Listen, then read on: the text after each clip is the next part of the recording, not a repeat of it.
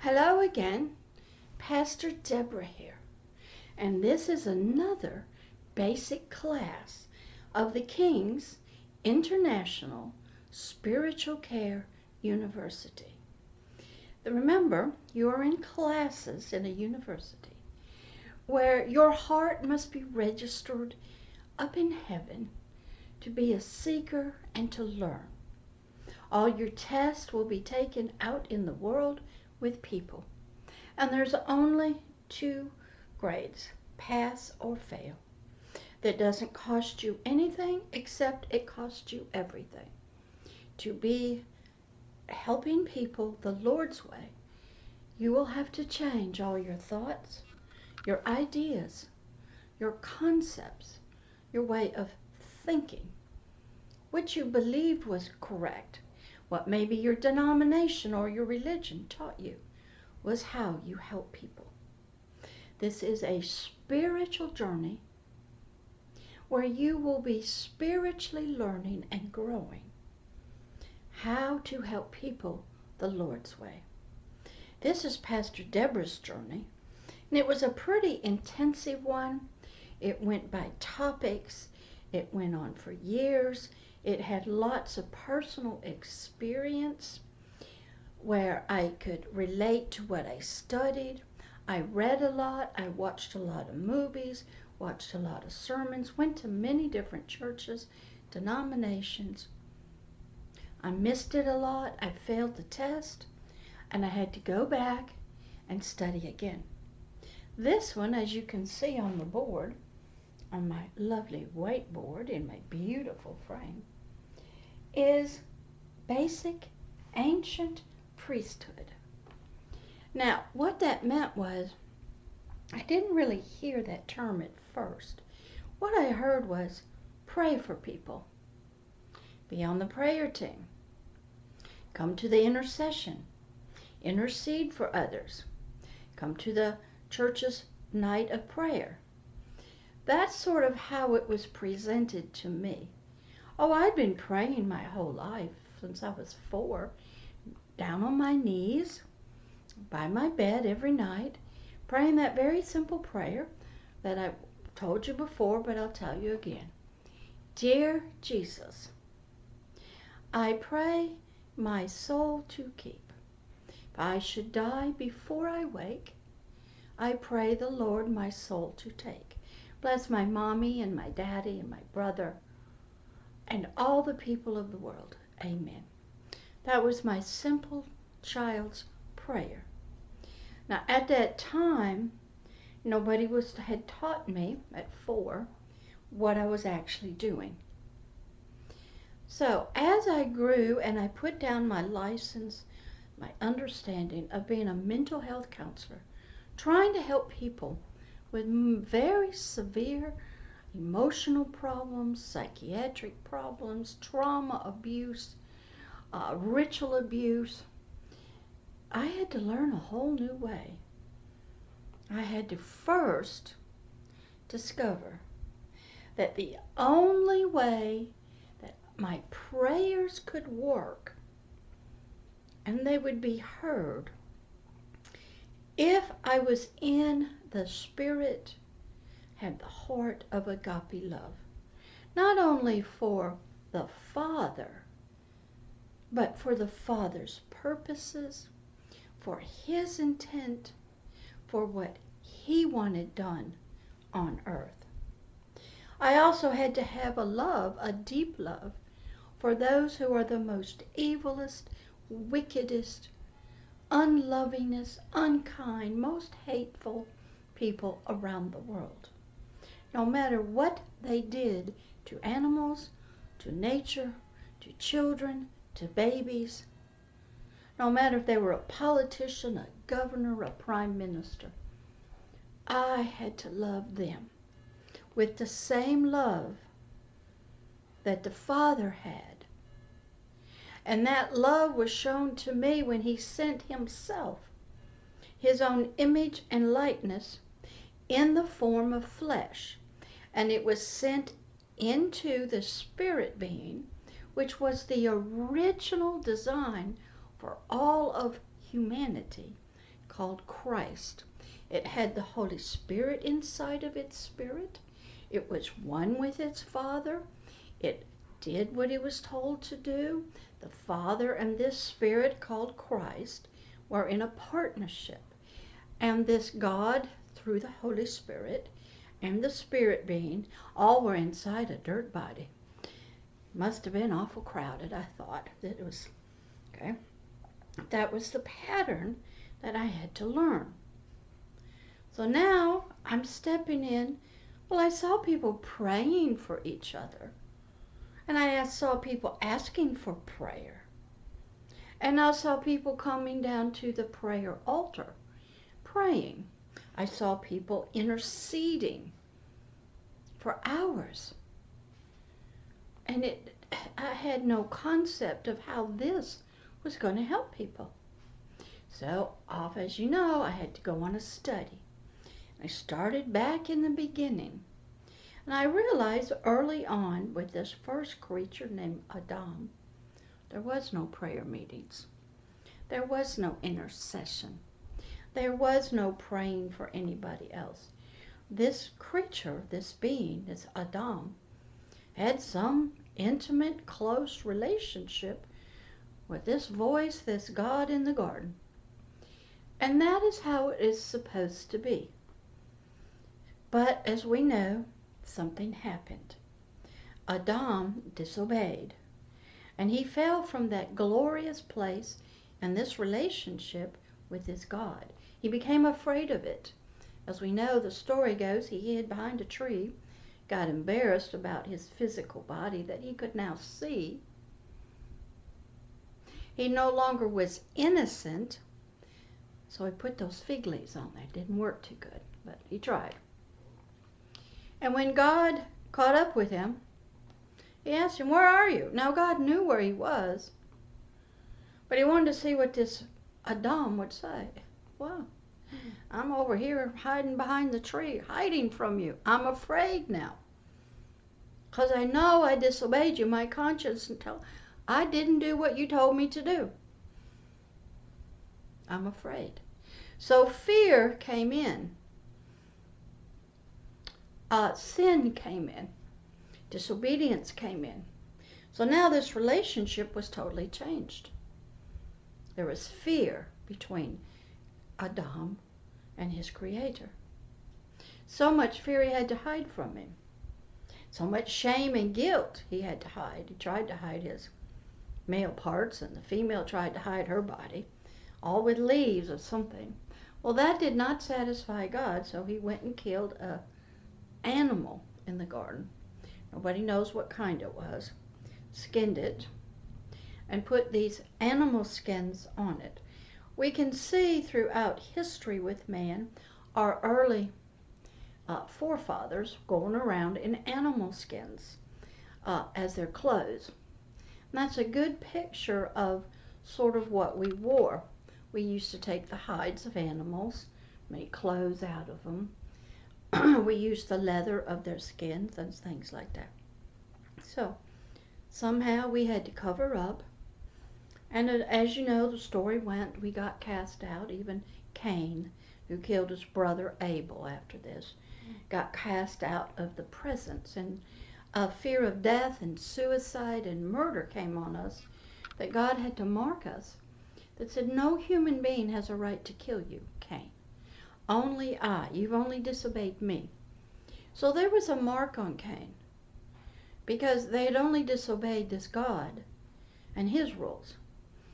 So from that position, which was all messed up, this wonderful relationship between this Adam and this Creator was destroyed now. Separated. Fear had come in. Shame and guilt and dishonor. No light. Then cast out of his presence completely. Wearing animal skins. Oh my gosh, it was a mess. So from that place, God knew he was going to have to start rebuilding. He's going to have to start working with Adam and humanity's soul. The spirit of him had sunk down into such darkness into the flesh, and the flesh was living now. It was the controller, it was the king, it was the head. The spirit was no longer alive to God, could not receive anything of God, and was living in a land of darkness, was deaf and dumb, lame, and spiritually a mess. So all God had to work with for a long time in humanity was flesh. So what he started doing, he started teaching, started renewing, started helping humanity to learn some things that they never had learned before. He was taking them back. He was imprinting into their flesh ideas, concepts that they had not learned. So now he began. And as we know, the story goes, it got real bad. Noah had to come along. The earth got wiped out by a flood. Eventually, God started over again with Abraham. And eventually his 12 sons went into Egypt. They survived. They came out. Now we got to Moses. Now God says, I'm going to do another work. Okay? I'm going to show myself off. I'm going to fight a battle against the demonic gods of Egypt.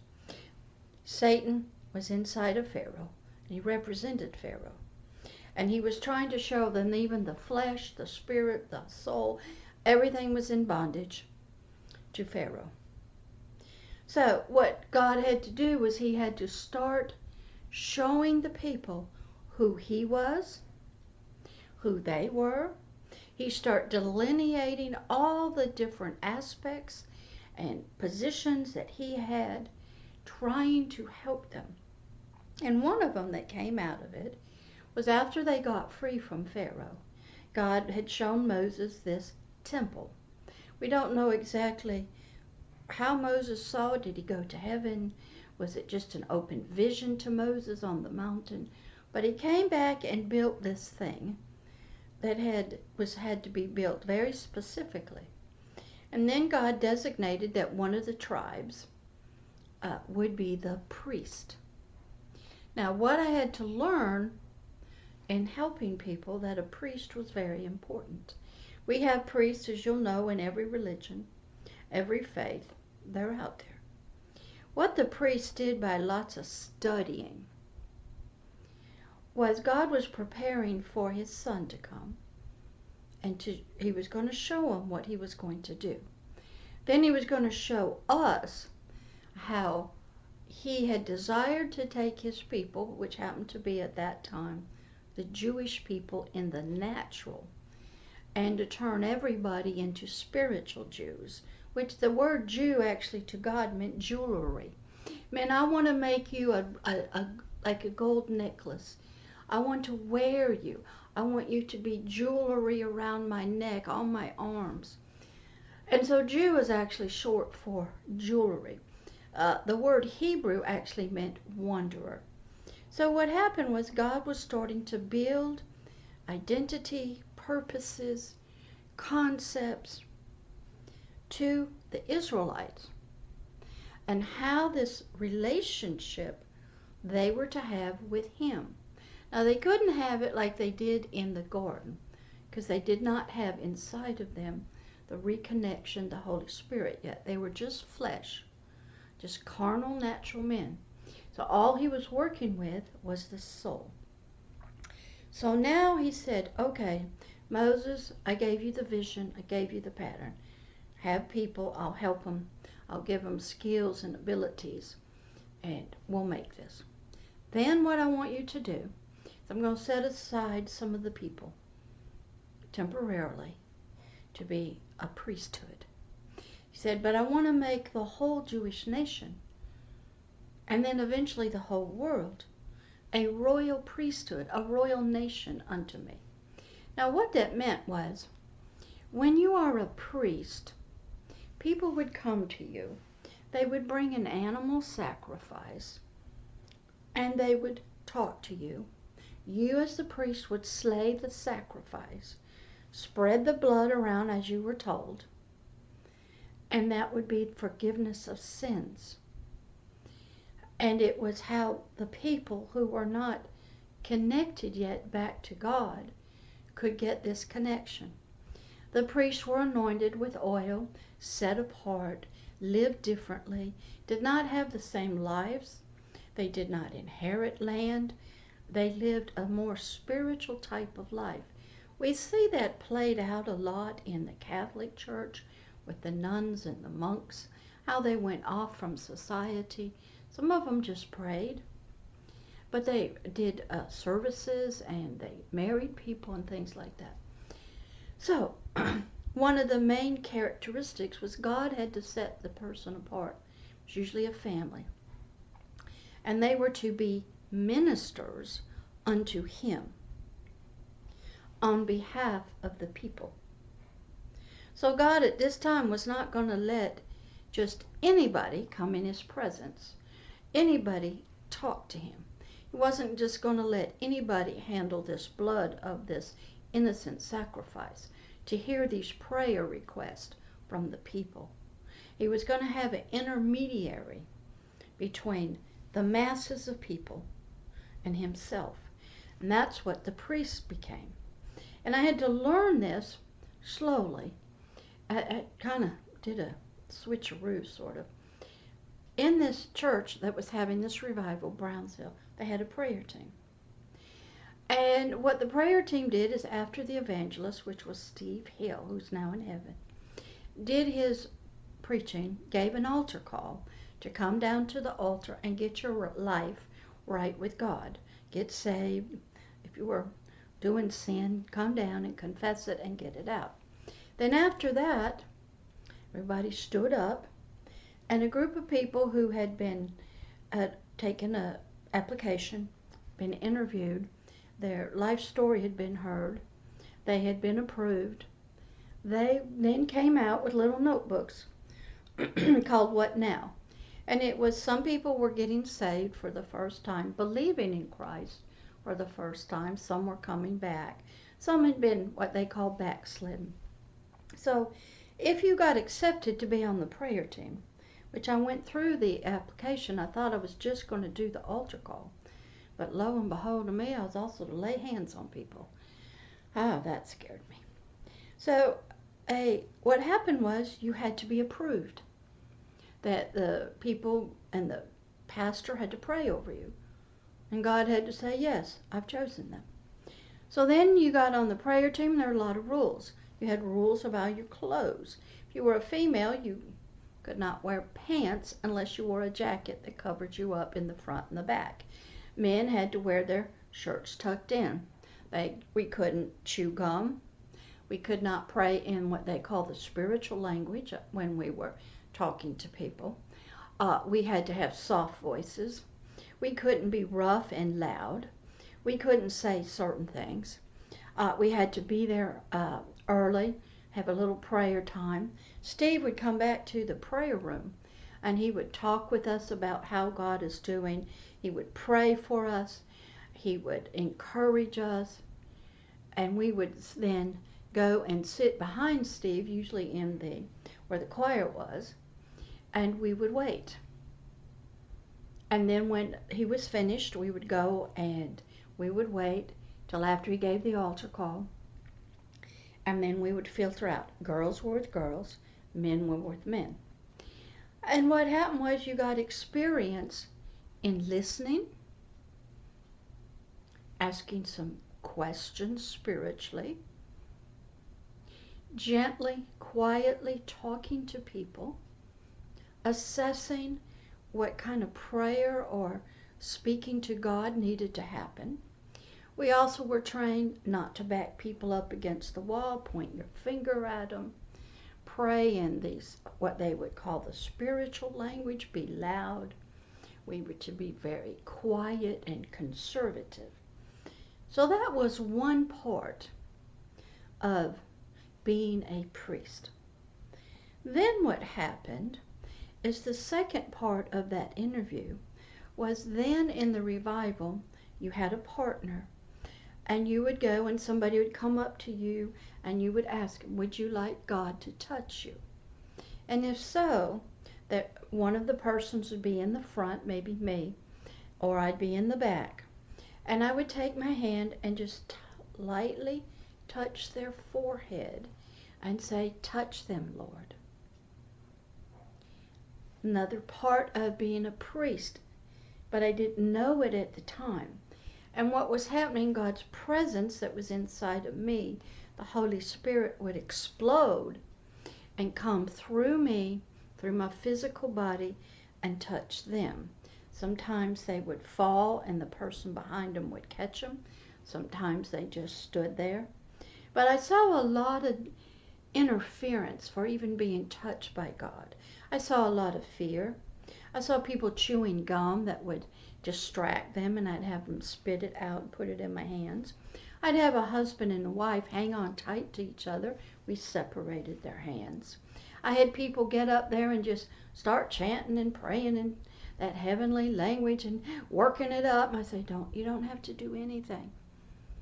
Because a lot of people have been taught you have to work this up. And you have to get into an emotional frenzy. And that was God touching you, but it wasn't. God was gentle. Everybody reacted differently. But I ran into that as a priest. And ran into that as a prayer team member. So then what I started learning, well, what is going on? Remember, I had received this prayer. Then I turned around and it was coming through me. So I learned that a priest was a very powerful person.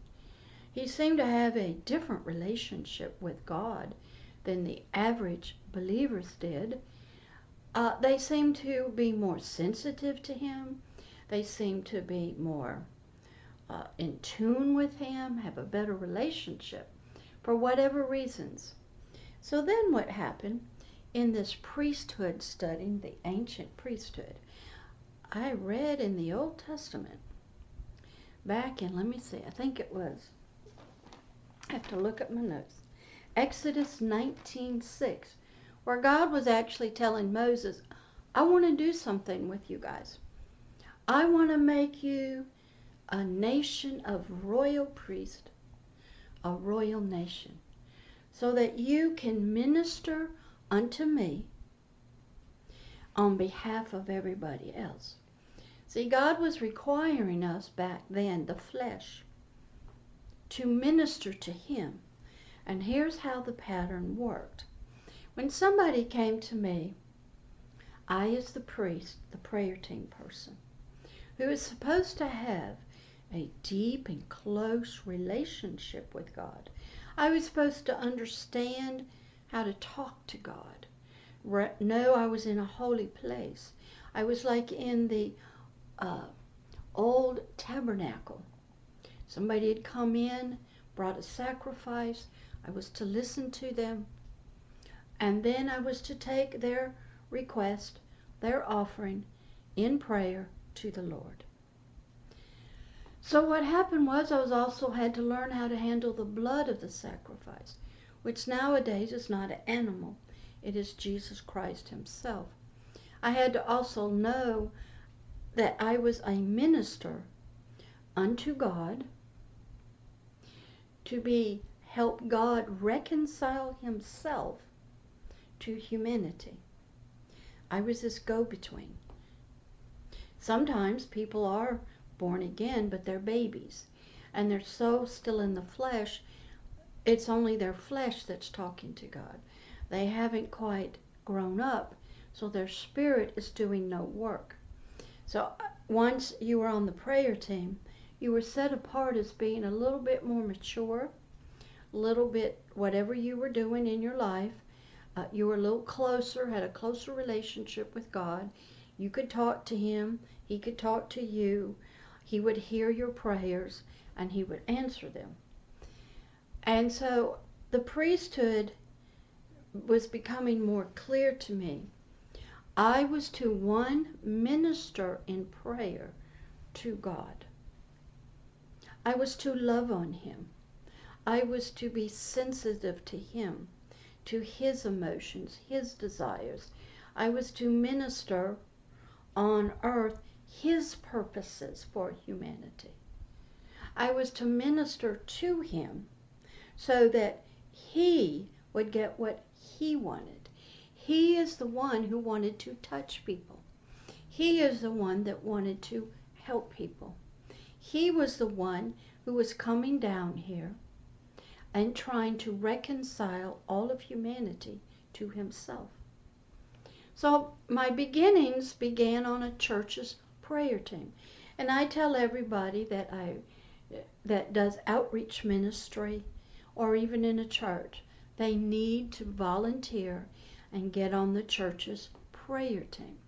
They need to take intercession classes and learn all about prayer and what different kinds of prayer there are. They need to learn what will hinder prayer. Why aren't prayers answered? And what is going on? What is this relationship? Because for a long time, many people will come to you like they came to me, and they still do. They want prayer. They're coming to a priest saying, help me. I don't have the relationship to God. He doesn't hear me, or I can't hear him. I don't know what to say. Nothing's changing. So they come to somebody who they believe has a deeper relationship with this God. That's what the priest was. They believe he studied. Somehow there's a difference. It would be like a child coming to an adult saying, could you drive me somewhere in the car because I can't drive yet? So I went and I studied books on prayer. I listened to sermons on YouTube. I read books. I practiced it. I read prayers out of books. I'm learning and discovering the priesthood. I'm learning about the responsibilities, the anointing that was on them, the responsibilities that I will be held to, which is tougher and much more responsible than the average person. I recognized my life would be different from the Israelites. When he chose I think it was the family of Levi to be the priest. And this was a lifelong thing. They didn't live like everybody else. They didn't have land as inheritance. They sort of lived off of people. But their whole life was to minister in the temple, care for the temple, care for the people, slay the animals, handle the blood properly. And then once a year we learned that there was a great high priest, and he would go in once a year into the Holy of Holies.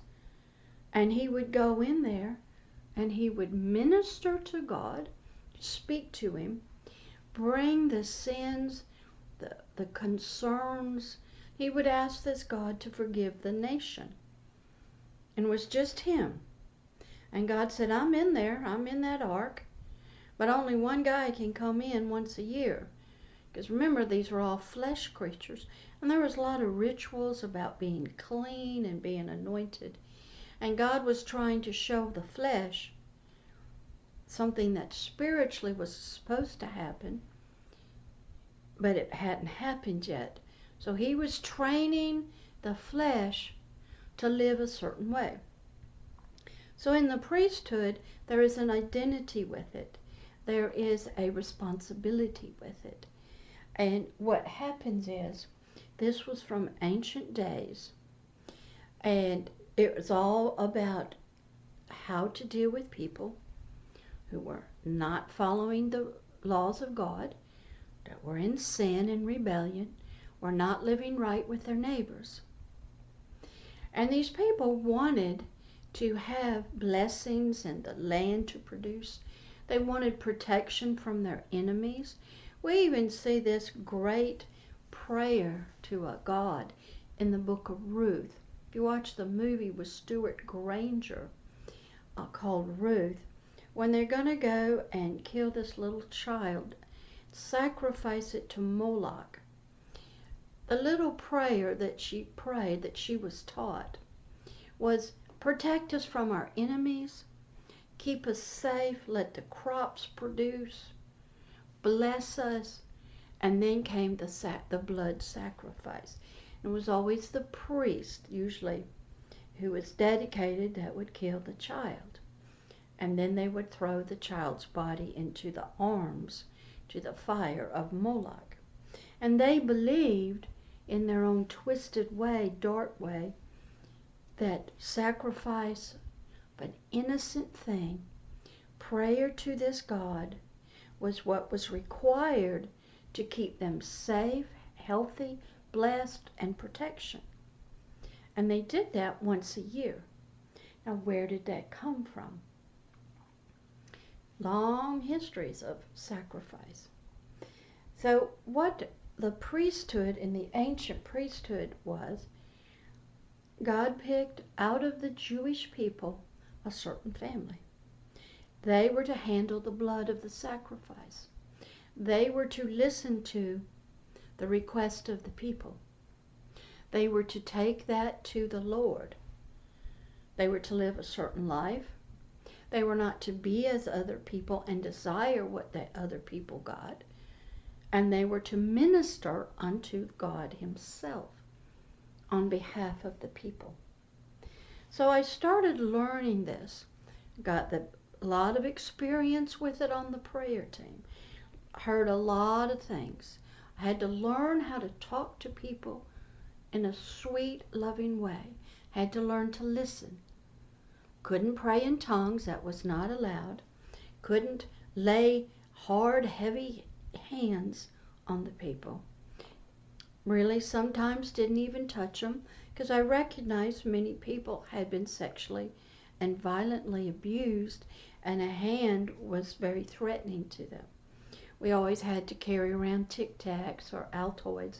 They wanted our breath to smell nice. They didn't even want the females or the men to wear any kind of perfumes. They wanted nothing that would interfere with these people and their faith or belief in reaching God. So then from there I had to grow some more about this priesthood. And I did that by joining the deliverance team on this church. And this was a team that would interview people, and we would take them into separate rooms, Sunday school rooms. And we had a manual. It was called Strong Man, What's His Name, What's His Game, by the Robertsons. And we would proceed to cast out demonic spirits if they were there. And we would use prayer, and we would have them pray, and we use prayers of blessings. So prayer now took on a different form. It the priesthood slipped into deliverance work. Then a lot of times at the altar, because I was on the deliverance team and the prayer team, if at the altar a Satanist came, a witch came, somebody was suicidal, who had cancer or something like that, they would call us. Because they believed that sometimes there were spiritual things at work in the life, and we have the authority and the responsibility and the permission, and were anointed by God and the pastor to perform certain types of prayers. The regular prayer team could not do what I did, and because they couldn't talk to these kinds of people. We weren't allowed in the sanctuary to cast out anything. The pastors did not want a lot of scenes going on and disruption, so we would take them in the back room, and we would bind them up according to Matthew 18 and 18. And then what we hoped we would tell them is, look, you got some problems. You need to go home and talk to your pastor. Tell him you need some deliverance. If he doesn't know what that is, have him call the coordinator, and she'll help him. But they were mostly visitors, and so we would tell them, don't do a lot of praise and worship. These things get stirred up, and we want your pastor and you to deal with it. Because what was happening is there was such an anointing in the presence of God there, that things that had been in people for probably generations had not experienced this powerful presence in this church. And they would say, but this doesn't happen in my church. And I go, yeah, I know. Didn't know why. Didn't know what was going on. Didn't know why the presence of God was there or not. And we had a guy that came, he was Jewish, came from New York. He got in the baptismal font. He said he had heard God was at this church. So he left New York and came down here, and I said to myself, no, wait a minute. There are more churches up there of every faith. Isn't God there? But I guess he wasn't.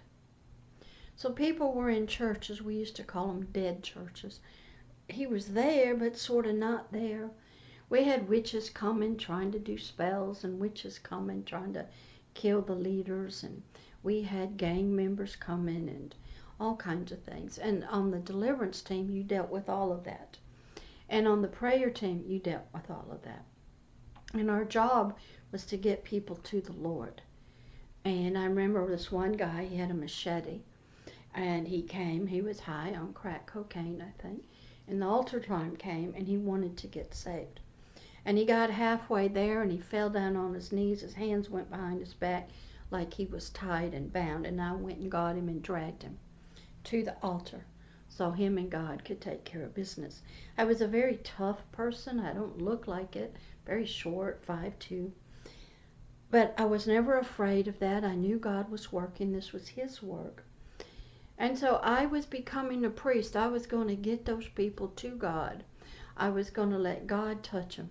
But at the same time, I knew there were days when I needed to minister to God. And when you are a minister for God and to God, you have to recognize what his purposes are. And how you minister to him is you want to make him happy.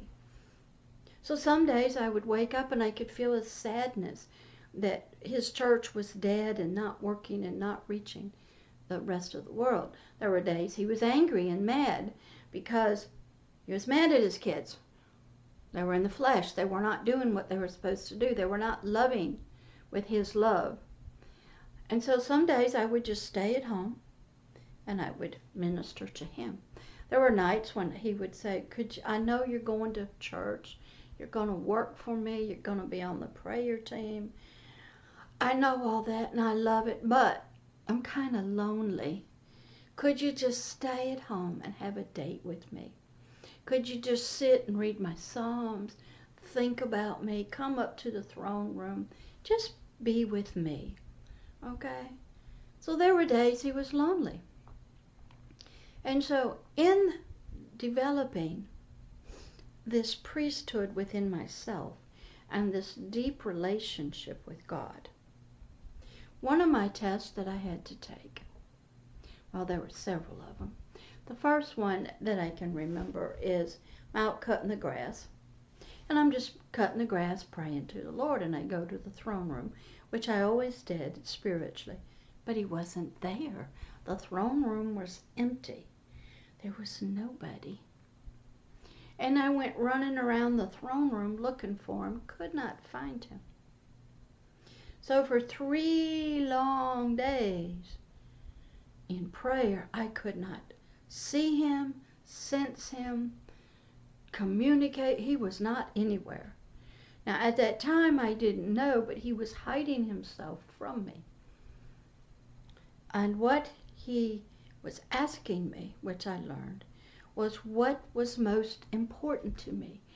Being anointed to do the prayer team, being anointed to do the deliverance team, having a ministry and helping people.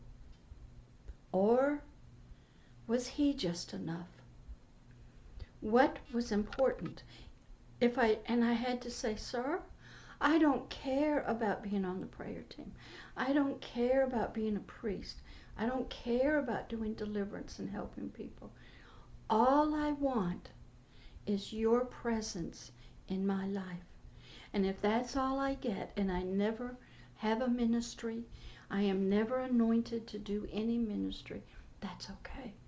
Because I was put into a choice, the ministry or him. The ministry or him. The anointing or him. Being a priest or him. Helping people or just him. Every person is going to be challenged with that test. It'll be different ways, and they will see which one is the most important. And I knew that he had to be my everything. And if he never gave me anything to do, no anointing, no ministry, that was okay. So that was one test. Another test to be this priest and to be one with him, to minister with him and for him to humanity. To be able to come deep into the throne room was my family was going to Canada to the family cottage.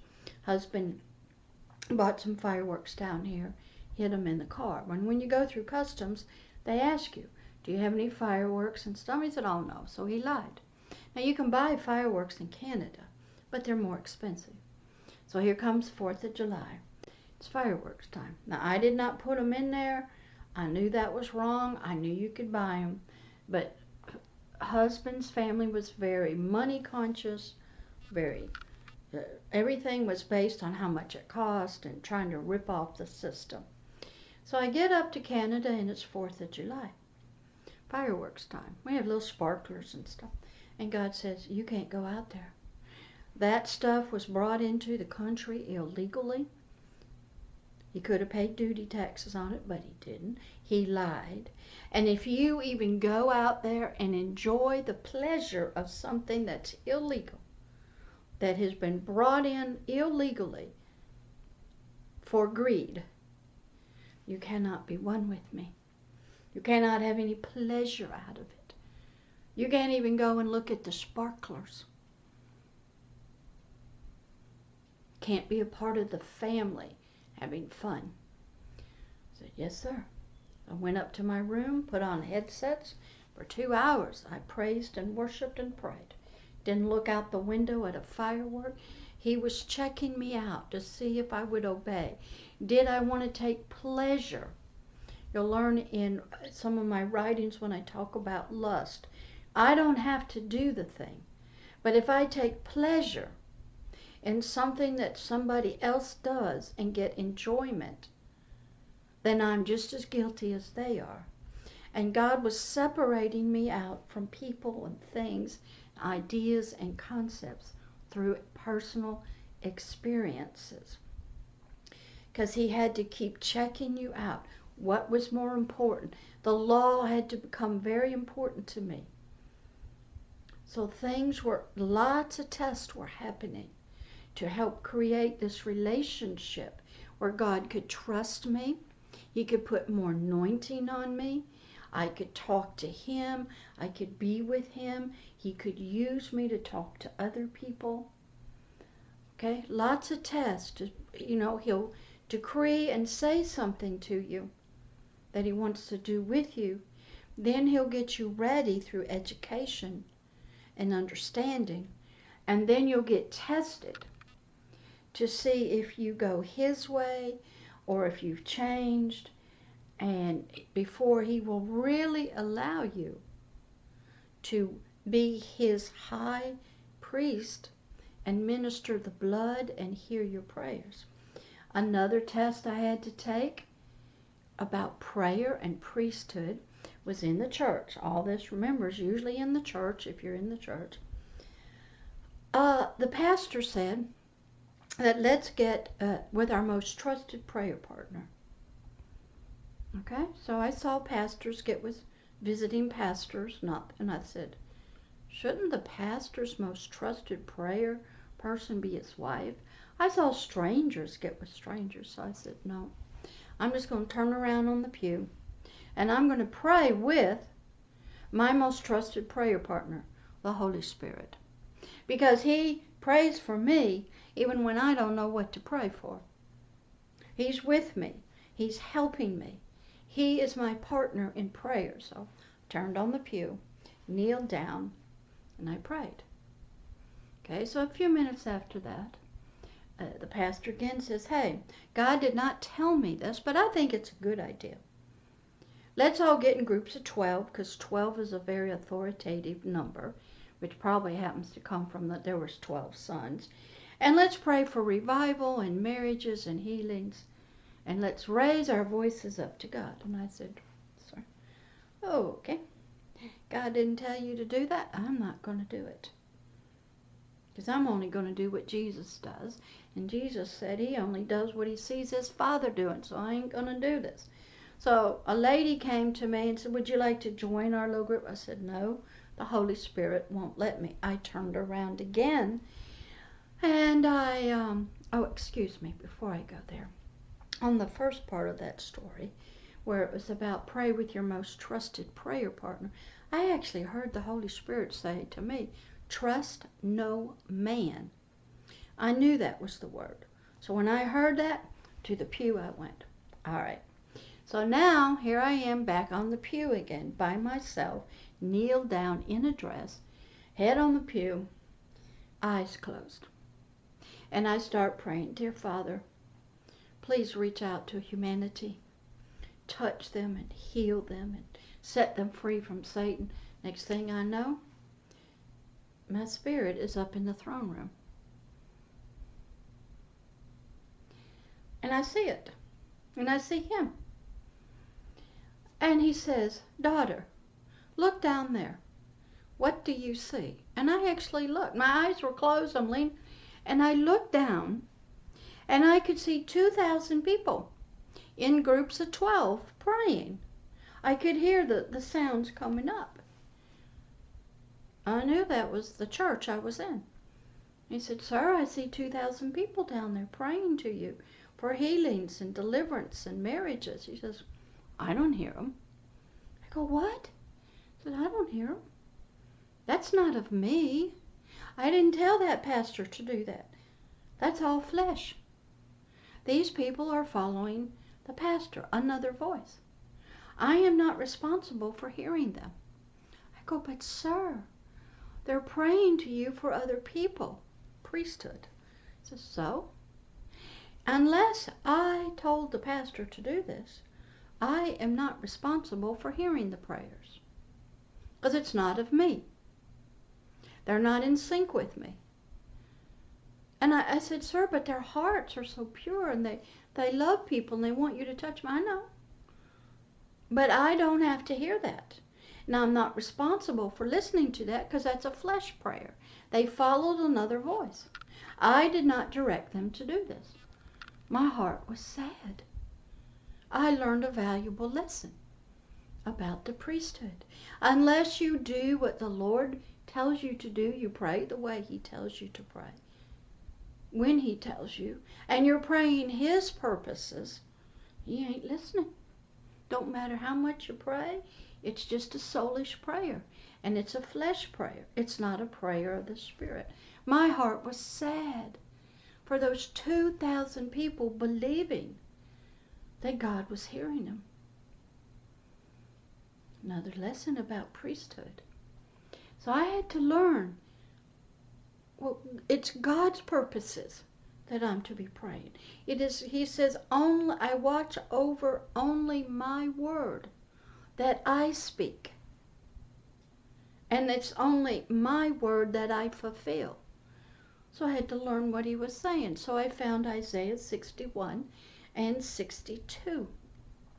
So when I would pray with people, I'd say, Father, your word says that you sent your word to heal people, and that your word would not come back to you void. Father, fulfill your words of Isaiah 61 and 62 in their lives. You watch over those words. Place them in their life. Fulfill them. Because it's only your words, your desires, your heart, your intent that you watch over, that you do. And I know, Father, that your word is going to come back to you full of fruit and glory and righteousness that you want. So I had to learn that I could only pray what the word says. I had to learn his heart's desires for humanity. I had to learn his word and where he was saying, this is why I came. This is why I sent myself. This is why I have the sacrifices. So when you're becoming a priest unto God and to sit in the priesthood spiritually, you have to be very in tune to the word, to the spiritual. What is going on? Is it a flesh prayer? Is it a soul prayer? Does this line up with what God wants for people? Because we know a lot of people pray. They don't hear God's voice. They get no answers. Nothing changes. And so we all make excuses for it. And when we don't hear, we then turn to the world for help. Because we don't want to believe. I had another experience. I was in a training in the clinical pastoral education classes in a hospital. And the psychologist who was over it, I was telling him the reason the people were sick in the hospital, it's due to sin. Because sin has consequences. And death was at work. And he didn't believe it, that all these people were sick because of sin. And yet he was a Presbyterian pastor and a psychologist. So we didn't get along at all. But I looked at sin. I had to study sin. I had to study sickness. I had to study diseases. I had to study death. I had to study poverty and lack of resources in the world, like water or grounds and droughts and plagues. I had to look at all of that. I had to look and see where is it coming from? Who is responsible for this? Is this an act of God in a form of judgment? Is this an act of Satan as far as he has rights to do it? Was this the earth itself responding back? I had to study and pray, get answers, because sometimes I go, God, are you behind this hurricane? Okay, if you are, there's nothing I can do. You are doing judgment. And I'll use the one that was pretty big here. It was called Katrina. And there were people up on bridges and stuff. And I said, God, why don't I feel any sympathy for these people? I don't understand. He said, why should you? I sent the hurricane. There was too much sin in New Orleans and Louisiana. And I was cleansing it and dealing with it. And from that, a lot of people dispersed from Louisiana. And they went into other churches. Okay? I said, okay, you behind it. There ain't nothing to, I'm not going to pray against it. Do your will. Okay? Other times, Satan is behind it to attack. So I had to learn as a priest, and I had to learn to ask, who is behind this event? There's always a purpose for it, because everything has rules and purposes. So as the ancient priesthood, I was developing a lot. I had to have education and knowledge. I had read a great book by Miles Monroe about prayer. And he talked about the hindrances to prayer, why prayer was not answered, and what holds up prayer, and what kind of different prayers there were. And a lot of people have written books and they've done sermons about prayer. I watched them all. And then I'd go to the book and I'd read the Psalms of David, who were prayers to God. I would watch Moses talking to God. And what I did was I said, God, some of these guys in the Bible had different and special and close relationships with you. You were in a partnership with them. You talked to them, they talked to you. I wanted that above everything. I saw he was a talking God. So what I did was, in my studying to be a priest, I read all the stories of Adam, Noah, Moses, Joshua, David. I studied all the prophets and the priests. I saw that they lived different lives. They had some different kind of relationship, and I wanted that. And I knew you needed that in order to be a priest, to help other people. So I recognized that a lot of people were saved, but they didn't have the faith. They didn't live the life. They were still, their spirits were still babies.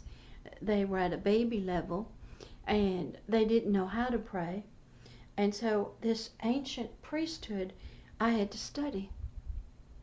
I had to study how to properly handle the blood of Jesus. I had to know about the sacrifice of that lamb. I had to know about why it was sent, when it was sent, what the purpose is. I had to see the lamb talking to the Father. I had to see that the lamb volunteered before even time began to die. Why? To save humanity, to save children for this Father. I had to see agape love was the bounds and the bounds and the binds and the ties and the yokes. And every prayer had to be for agape love. Then I had to study Jesus Christ very carefully. And I had to learn that he became the great high priest. And he actually went into the throne room for us who couldn't go at the time to take his own blood, to administer to the Lord this blood that brought mercy and compassion. And he took himself. And once he did that, then the veil opened up and we could all go into the Holy of Holies. And at the same time, God could come out. Because he was trapped for a long time because of the flesh.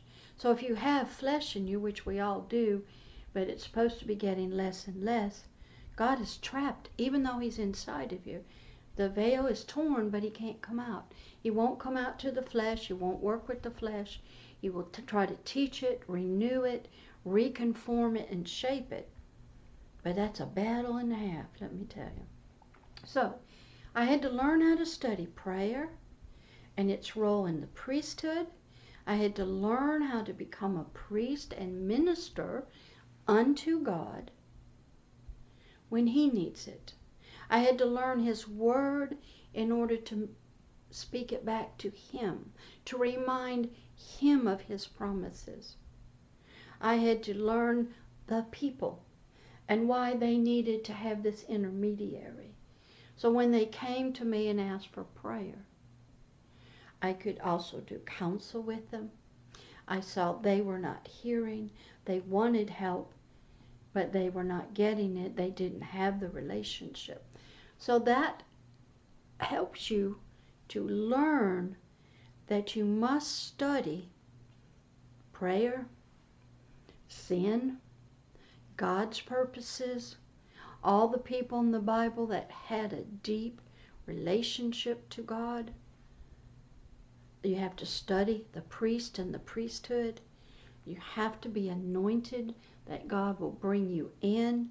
You have to have a certain mindset. You cannot go with the herd. You have to trust God.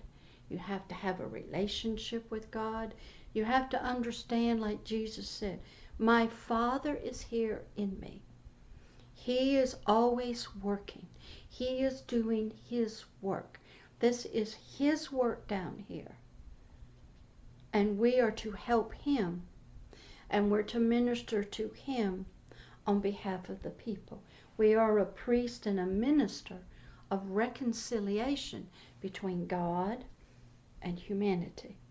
We're to know how to handle the blood of Jesus. We're to know how to handle people's prayers and requests. We're to practice praying with people. Be on churches' prayer teams. Take classes in intercession and prayer. Study the priesthood. Study the Old Testament and the temple. Study what it meant to be a royal priest, a royal nation unto God for humanity. Learn about the different kinds of prayer, the role, the responsibilities of the priest. Very serious. Very, very serious. They are held as much as a prophet, a priest, and a teacher. Very, very serious. And they will be judged more seriously. And it's not that man can recognize you and can ordain you. But if that is all it is and it's not God, and you don't have that spiritual relationship, that spiritual knowledge and education, doesn't mean you have to go to a Bible school or go get a master's or read Greek and Hebrew. I don't. But the relationship between you and God has to be a certain kind, that you are here for him.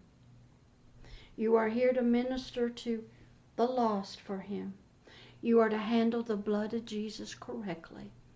You are to use your priest powers to heal people, which is his anointing, his word. And you're to use your priest role against, like Moses did, the demonic spirits that hold people captive. That's the power of the priest. The priest was the healer. He was the mediator. He handled the blood, which washed away sins, brought in forgiveness, mercy. Very powerful position. You must study it. And I did for years, and I still do. And I have to be very cautious with my prayers. I have to correct people when they go, my church, or they go, I have to do this. I have to tell them it's not about you. It's not about you getting what you want. This is about Him getting for the kingdom of heaven what He and the kingdom want. So I hope you enjoy this ancient priesthood teaching. Lot to study. You can use many, many historical books. You can study the people. You can watch how it got morphed into many different strange things. We have priests all over in every religion. We have them everywhere in all faiths. And they all got different responsibility, but they are the go-between between God and man. They're the ones you go to for help. So I had to learn how to help people by being a priest. Learning about the blood. Learning about prayer. So enjoy. I hope to get this up today. Got to go to Walmart and get some things. House is quiet. So enjoy. Keep learning and growing. If you have any questions, please feel free to email me at Pastor Deborah at Agape Love. Love is here. And I will answer you. I'm also out on LinkedIn at Pastor Deborah. Enjoy, make comments, subscribe, and you'll get notified of all the new. And I have probably maybe 50 of these basic classes to get up yet. Then hopefully I can get into the intermediate classes, which is more personal experience once you get the basic education. Then we can go into the advanced where we're actually doing lots of the work. So right now you're just studying, you're going through school, getting basic stuff to look at. So I hope you enjoy and you keep growing and learning and how to help people the Lord's way. Love, Pastor Deborah.